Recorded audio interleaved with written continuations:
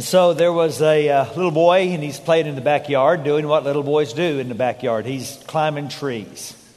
He is swinging on the swing set and jumping off. He's rolling in the ground, wrestling with his dog. And at some point, his mother calls and says, it's time for supper. So he rushes in because he's very hungry, gets right to the table.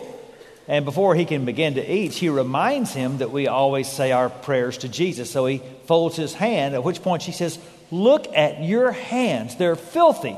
Well, he takes them and wipes them on his jeans. And she says, that won't do. There's germs all over your hand. How many times do I have to tell you to go and wash your hands and get rid of all those germs before you come to the table? So he rolls his eyes and he gets up and walks out of the kitchen, then turns around and sticks his head back through the door and says, Jesus and germs, Jesus and germs. All I ever hear about around here, and never seen either one of them. Well, the Bible says this about faith, that it's being sure of what you hope for, and it's being certain of what you do not see. Now, if that's what faith is, being certain of what you do not see, then by its very definition, faith must be a struggle. Because shouldn't your confidence in what you can see be greater than your conviction about what you cannot see? And remember, we said last week that your life is governed by your greater than. You constantly make decisions based on what you think is the greatest of the options. And so we're in this series called Greater Than. And we're going to talk about some very difficult things we deal with. Shame and sin and regret and suffering and uncertainty. And we're going to hear over and over the Word of God say, put your faith in Him because He is greater than. In fact, we can even believe that God is greater than our struggle to believe. And that's because there's something about faith you need to know. Faith fluctuates. Everybody who's ever grown mighty in faith grew through moments of doubt. Now, I know you might be thinking, well, what about Abraham? It says in Romans chapter 4, he did not waver through unbelief regarding the promise of God. Well, what does that mean, he did not waver? Because I've read the story of Abraham. I remember how when he went down to Egypt, he lied about Sarah being his wife because he was afraid of Pharaoh. And then many years later, he did the exact same thing with King Abimelech. Or how about that whole Hagar affair, where he tries to produce the offspring God promised through another woman instead of through the woman God said the offspring would come through? There's a lot of speed bumps in Abraham's faith life. You see, Abraham's faith was like a bull market. Now, a bull market is where stocks actually make money. I've heard about it. I've never seen it, but I've heard about it. Imagine a series of years where there's been a bull market. And so here's where your stocks were when you bought them, and here's what they're worth many years later, and you've made money. And the trend was up. But it wasn't a constant up. It was up and down, up and down, up and down. And if you look at that over a course of time, you would say that they went up. But they didn't go up every single day. And that's the same way with faith in Abraham's life and in your life and in my life. Because faith is more of a journey than it is a destination. You don't get to a place where you say, well, now I've arrived, I've got great faith. That's why you have, for example, scriptures like 2 Timothy, where Paul tells his young friend, flee the evil desires of youth and pursue righteousness, faith, love, and peace. Now, you know you're supposed to pursue righteousness and love, but the Bible says you're supposed to pursue faith, because faith is a journey. You don't ever arrive. Or how about that verse from Jesus' brother Jude? he says in verse 20 of his little book, "Dear friends, build yourselves up in your most holy faith." You're always trying to grow in your faith because faith fluctuates. Now, some of you here may not be relating to what I'm saying because faith has always been easy for you. And I'm not talking about people who just blindly accept and never think. I'm talking about there's possible that some of you just find faith comes easy. I'm really thankful for you. But you need to know, many of us are from a different tribe. I've had speed bumps in my faith journey. Most of you know I'm a left brain wired person. I struggle when things don't make sense. I wrestle when I can't find a reason, when there's not a logic that explains what's going on. I'm not saying there was ever a time in my life where I just looked up to heaven and shook my fist and said, I don't believe in God. I'm simply saying in my life and in my journey in faith, I've had some speed bumps. What I need is a Savior whose faithfulness is greater than my faith. And the good news is, I have one. There's a great story in Mark chapter 9. Jesus has been up on the mountain of Transfiguration. The disciples saw his glorified presence there. They were so amazed. They even wanted to stay there. You remember they said, let's just build houses. Let's just stay up here. Who wouldn't want to stay up on a mountain with a glorified Jesus? But Jesus doesn't let us stay on the mountain, does he? It says in verse 14, that when they came to the other disciples, they saw a large crowd around them and the teachers of the law arguing with them. And as soon as all the people saw Jesus, they were overwhelmed with wonder and ran to greet him. What are you arguing with them about? He asked. And a man in the crowd answered, Teacher, now watch this phrase. I brought you my son, who is possessed by a spirit that has robbed him of speech. When the spirit seizes him, it throws him into the ground, it foams his mouth, gnashes his teeth, he becomes rigid. I asked your disciples to drive out the spirit, but they could not. O unbelieving generation, Jesus replied.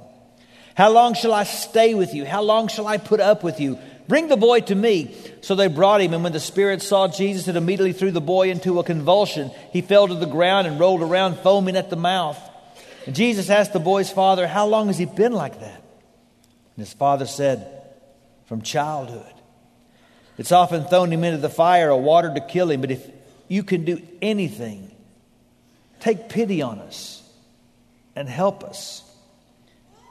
If you can, said Jesus.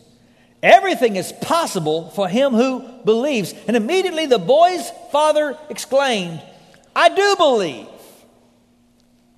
Help me overcome my unbelief. Now, are you saying you've never needed that prayer? Because I got to tell you, I doubt it. Because I have come to understand how real and how legitimate doubt can be. And let me tell you right out of this text, two reasons why believing in Jesus is hard. Here's the first, what I just call the presence of senseless evil. Now, I'm leery of books and sermons that make the question of God seem simple. I understand the birth of every baby whispers the existence of God. But by the same token, the death of every baby calls the existence of God into question. We've sang some marvelous songs this morning. And even as we were singing and praising God, babies died in this world. They starved to death. They died of treatable diseases. Children were sown as sex slaves as we have worshiped this morning. Somewhere this morning, a mother and father walked into a bedroom and told their little kids that they weren't going to live together anymore. And this is our world, a world where evil is senseless, and often it chooses children.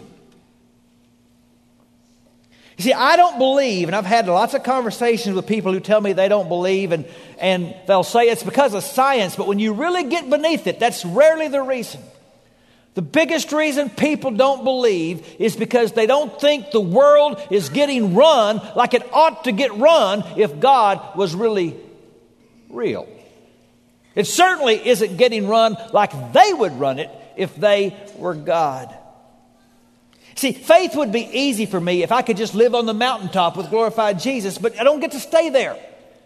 And down in the valley, suffering is real and it's rampant. And it's rarely rational. And if you didn't hear the teaching last week, you need to go back and listen to it. And we talked about the problem of evil. And that you're never going to be able to cope with evil by trying to understand and explain it. Evil doesn't make sense. What we do need to remember is that most of the suffering in the valley is caused by Satan and by our own sin. We're creating the evil in the valley. God didn't create evil.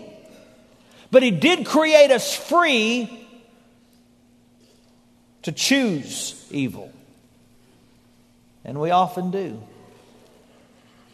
Now, the good news of the gospel is that someday there's going to be a new heaven and a new earth, and evil's going to be destroyed, and we're going to have a lot of answers. But right now, we're living in this world,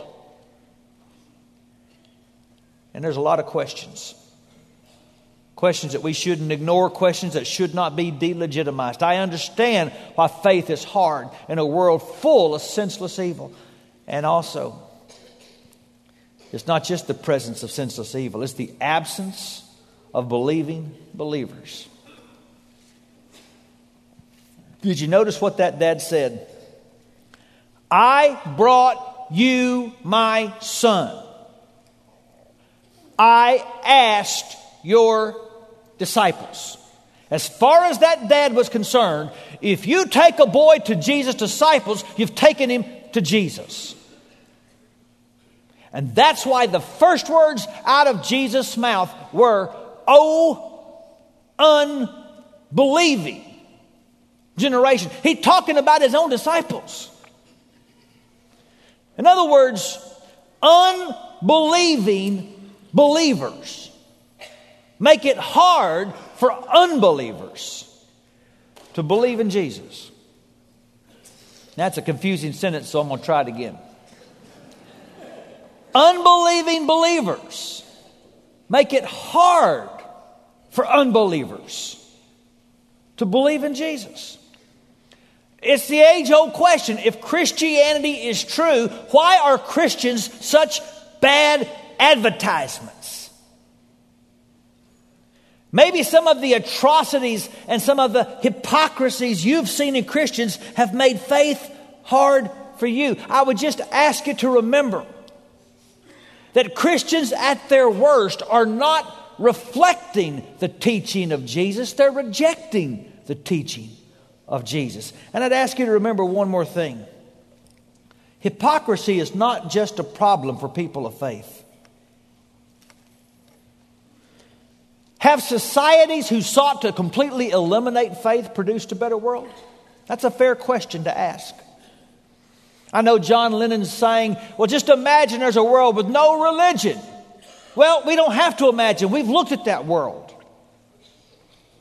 Stalin outlawed religion. He also killed 20 million of his people. Mao Zedong did the same thing and killed 70 million. Hitler killed 10 million. Pol Pot set up an atheistic regime and wiped out 20% of the population of Cambodia. See, it's a total myth to think if we would just get rid of faith, then people will come better. They'll start loving their neighbor, and they'll start adopting orphans, and they'll start building hospitals, and they'll start helping and loving their enemies, and everybody will listen to National Public Radio. That's not how it works. We don't have to imagine what a world without faith looks like, and it looks pretty bad. Sometimes when people say, well, I've lost my faith, it's because they put their faith in the wrong thing. They put their faith in a church, and churches are filled with flawed people, and there'll be scandals in churches. Or they put their faith in a preacher, and the preacher will say something or do something terrible. That happened just this past week. I'm going to go on a side rant over here. Pat Robinson is wrong, okay? You don't get rid of your mate just because they're sick. And when people like that who claim to represent Jesus say and do things like that, I understand why unbelievers find faith hard. But ultimately, faith is not a trust in a dogma or in a doctrine or in a denomination. Faith is trust in a person. You heard me a few weeks ago mention my favorite theologian of my lifetime may have been a man named John Stott from England. He'd passed away recently. In 2004, there was an article about him in the New York Times, and it was read by Paul Simon, multi-Grammy-winning songwriter and singer. Now, if you've listened to Paul Simon's music, you hear a deep spiritual bent. This is a man whose music is saying, I'm looking for something to believe in. So he requested a meeting with Dr. Stott. He flew to London, had tea with him in his modest 2-room apartment. And immediately he got off ranting about all the hypocrisies of Christians and all the terrible things Christians have done. And Dr. Stott politely interrupted him and said, I'm not interested in that.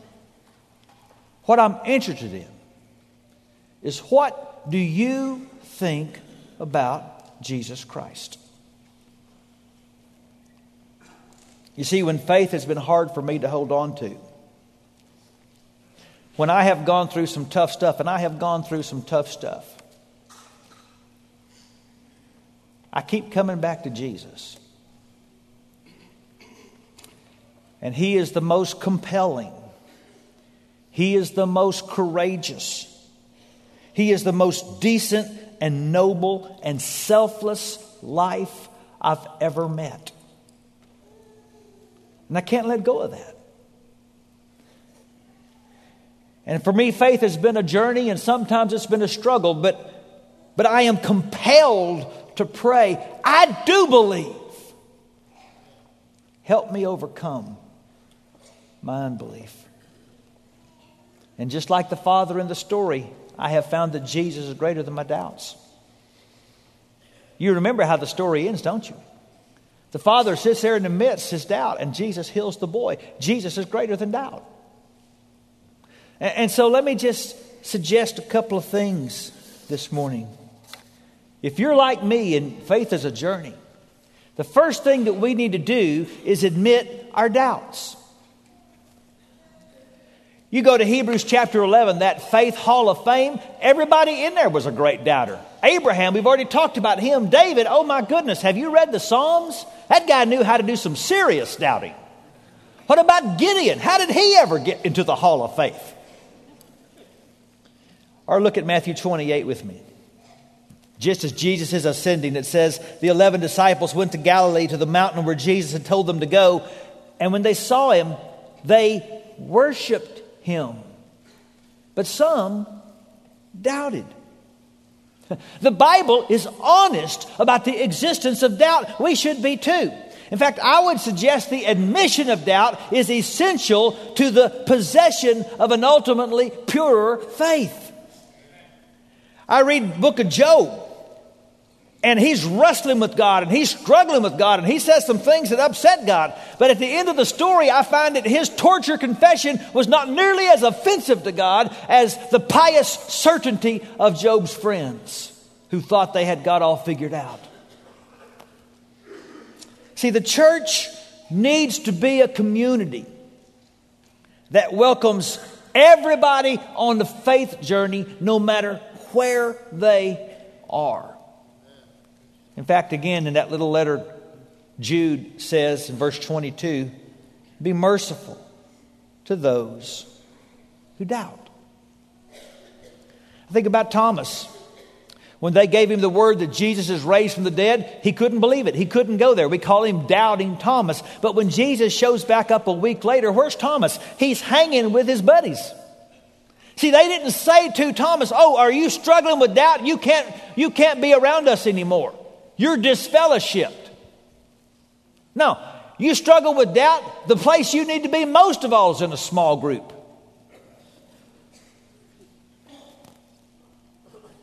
I believe the person that admits and faces their doubts is going to reach a conviction that the person that unthinkingly accepts will never know. I would much rather you have an investigated faith than an inherited faith. See, like that father, you need to admit your doubt. But then, like that father, you need to push toward Jesus. So you admit your doubts, but then you commit to a faith step. You don't have to have all your doubts removed to move toward Jesus. Jesus never told a single person, believe this doctrine. He said, follow me. You see, I don't think the real struggle for faith is ultimately the absence of evidence. I think it's the presence of fear. We're afraid to take that step toward Jesus because if we move toward Jesus, we're afraid he might not show up. Or we're afraid that he might. Some years ago when I lived in Abilene, I had a neighbor, flew for the Air Force. His name was Mike. Mike was not a believer. I befriended Mike. We would play golf together. We would play tennis together. A time or two, he would come to church with me. I did my best to try to bring Mike to faith. And then Mike was about to be transferred. He was about to leave. I knew I'd probably never see him again in my life. It was my last shot, so I took Mike to supper at Olive Garden. And I thought, what's the point of being subtle? I just looked across the table and said, Mike, why won't you believe? And so Mike started down the road that I've been down many times with people. First was all the thing about science makes it hard to believe. And we talked about that. And I said, you realize, of course, Mike, some of the most brilliant scientists in the world do believe. Have you really investigated the science question, or are you just saying that? Well, I'm just saying that. But then he went off down the road of hypocritical Christians, and it's hard to believe in Jesus because Christians are such hypocrites. And I said, I admit, many Christians are hypocrites. Do you think Jamie and I are hypocrites? I mean, I'm not saying we're perfect, but are we trying to be authentic? Well, yeah, you really are. And there's a lot of people like us, Mike. And then I thought, well, what do I have to worry about? I'm never going to see him again. So I said, Mike, here's the deal. Your problem with faith is not science. Your problem with faith is not hypocrites. Your problem, Mike, is that you're too wicked. What did I have to lose? He was moving. I said, Mike, you know that if you put faith in Jesus, you're going to have to totally recalibrate your life and your priorities, and you don't want to. So it's easier for you to hide behind the cover of doubt than it is to face your own rebellion against God. And he said, after a silence, you're right. And doubt often becomes the cover for rebellion. See, I believe God is more willing to reveal himself than some of us are willing to find him. Just like he did with Thomas, Jesus will go through walls to meet you where you are. Faith is a fight, and God will fight for your faith. But he's going to fight with you, not against you. You've got to take a step in the direction of Jesus and see if he's true. Let me give you an example from the Bible. John chapter 4, this father comes to see Jesus upset because his son far away is very, very sick. Now it says in verse 50 that Jesus replied, you may go, your son will live. Now notice the man took Jesus at his word and left. He came to get Jesus to take him home, but he said, I'm going to step out. I'm going to take a step. I'm going to act on what I just heard. So he starts heading back home. Now, verse 53, on his way back, his servants meet him, and they tell him the son is well. And the father realized this was at the exact time at which Jesus had said to him, your son will live. So he and his household believed. See, he didn't come to faith until he was further down the road, but he did take a step in the direction. He took him at his word. He took a step, and on the way, Jesus showed up big time. Because God fights for faith. Just one person wanting to overcome unbelief matters to God. I got a good friend in Atlanta, Don McLaughlin. He's preached here before. He's been very sick lately. He's been in the hospital for some weeks. Just got out. But of course, if you know Don, you know wherever he is, he's going to witness to Christ. And he did all over that hospital. To all of his nurses. And as he was sharing his faith one night in bed, one of his nurses just told him, said, Don, I don't believe. She went on to say, 6 years ago, my sister died in a car wreck. And I decided then I could never believe. But Don's winsome, gentle, loving witness impacted her. So much so that when he was finally released from the hospital, she wanted to be with him some more and with his wife Susan. So she says, now when you get back to preaching again at your church, what day will that be? I got on the web, but I found out where your church is, and I think I want to come. And here's what she said. I don't know about belief, but I think I would really enjoy the community. And I'm telling you, if she will take that step in the direction of Jesus, He will show up and help her overcome her unbelief. You know why? Because God is greater than your doubts. God does a lot with a little. See, I know that it would be great if we all just had great faith. But you know that the object of your faith is more important than your volume? Jesus even said if you had little faith, then just a little, like a mustard seed, God could do something with that. Mountains could move. Because His faithfulness isn't limited by my wavering, struggling faith. And so you need to be honest to God. God knows how to do a lot with a little. In his book, Case for Faith, Lee Strobel tells about a young evangelist, 30 years old. He's walking in the San Bernardino Mountains, holding his Bible. A lot of people had, with big degrees, had attacked this Bible and told him how untrustworthy this Bible was. It was full of myths and fables. And he was about to go preach, and he didn't know if he could do that or not. So after a long time of wrestling with God, he got down on his knees, and he prayed this prayer. And he said, Father, I'm going to accept this as thy word by faith. I'm going to allow faith to go beyond intellectual questions and doubts. And I'm going to believe this to be your inspired word. And a few days later, young Billy Graham preached the Los Angeles Revival, one of the greatest in history, and launched one of the greatest ministries of our lifetime. I'm not going to let my doubts keep me from God, because God is greater than my doubts. So I'd like you to bow your heads, please.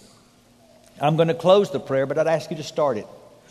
I'd like you to be honest enough just for the next few seconds to admit in one area of your life, in this area, God, I struggle believing. I struggle accepting, trusting. In this area, God, faith is hard for me. Just admit it. And then ask God to give you a faith step you could take.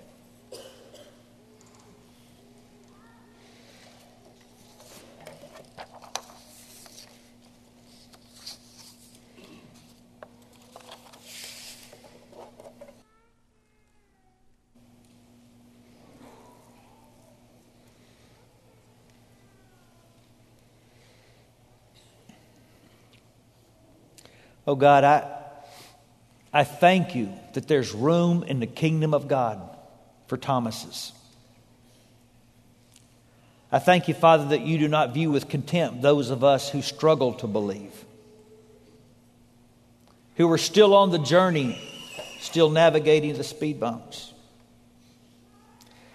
It encourages me to know, God, that ultimately my relationship with you depends more on your faithfulness than it does on my faith. And I rest in that. And I do believe. But I ask you, God, to come and help us when it's hard to believe. Thank you for being a God who is greater than all we deal with. And help us to believe that. For the sake, the glory, the name of Jesus. Amen. Even when it's hard to hold on to faith, you got a God that will not let go of you. We're going to praise Him now. Be standing. This is a good time for you to come. If you want to confess Jesus, be baptized into Jesus, you come let us know while we worship.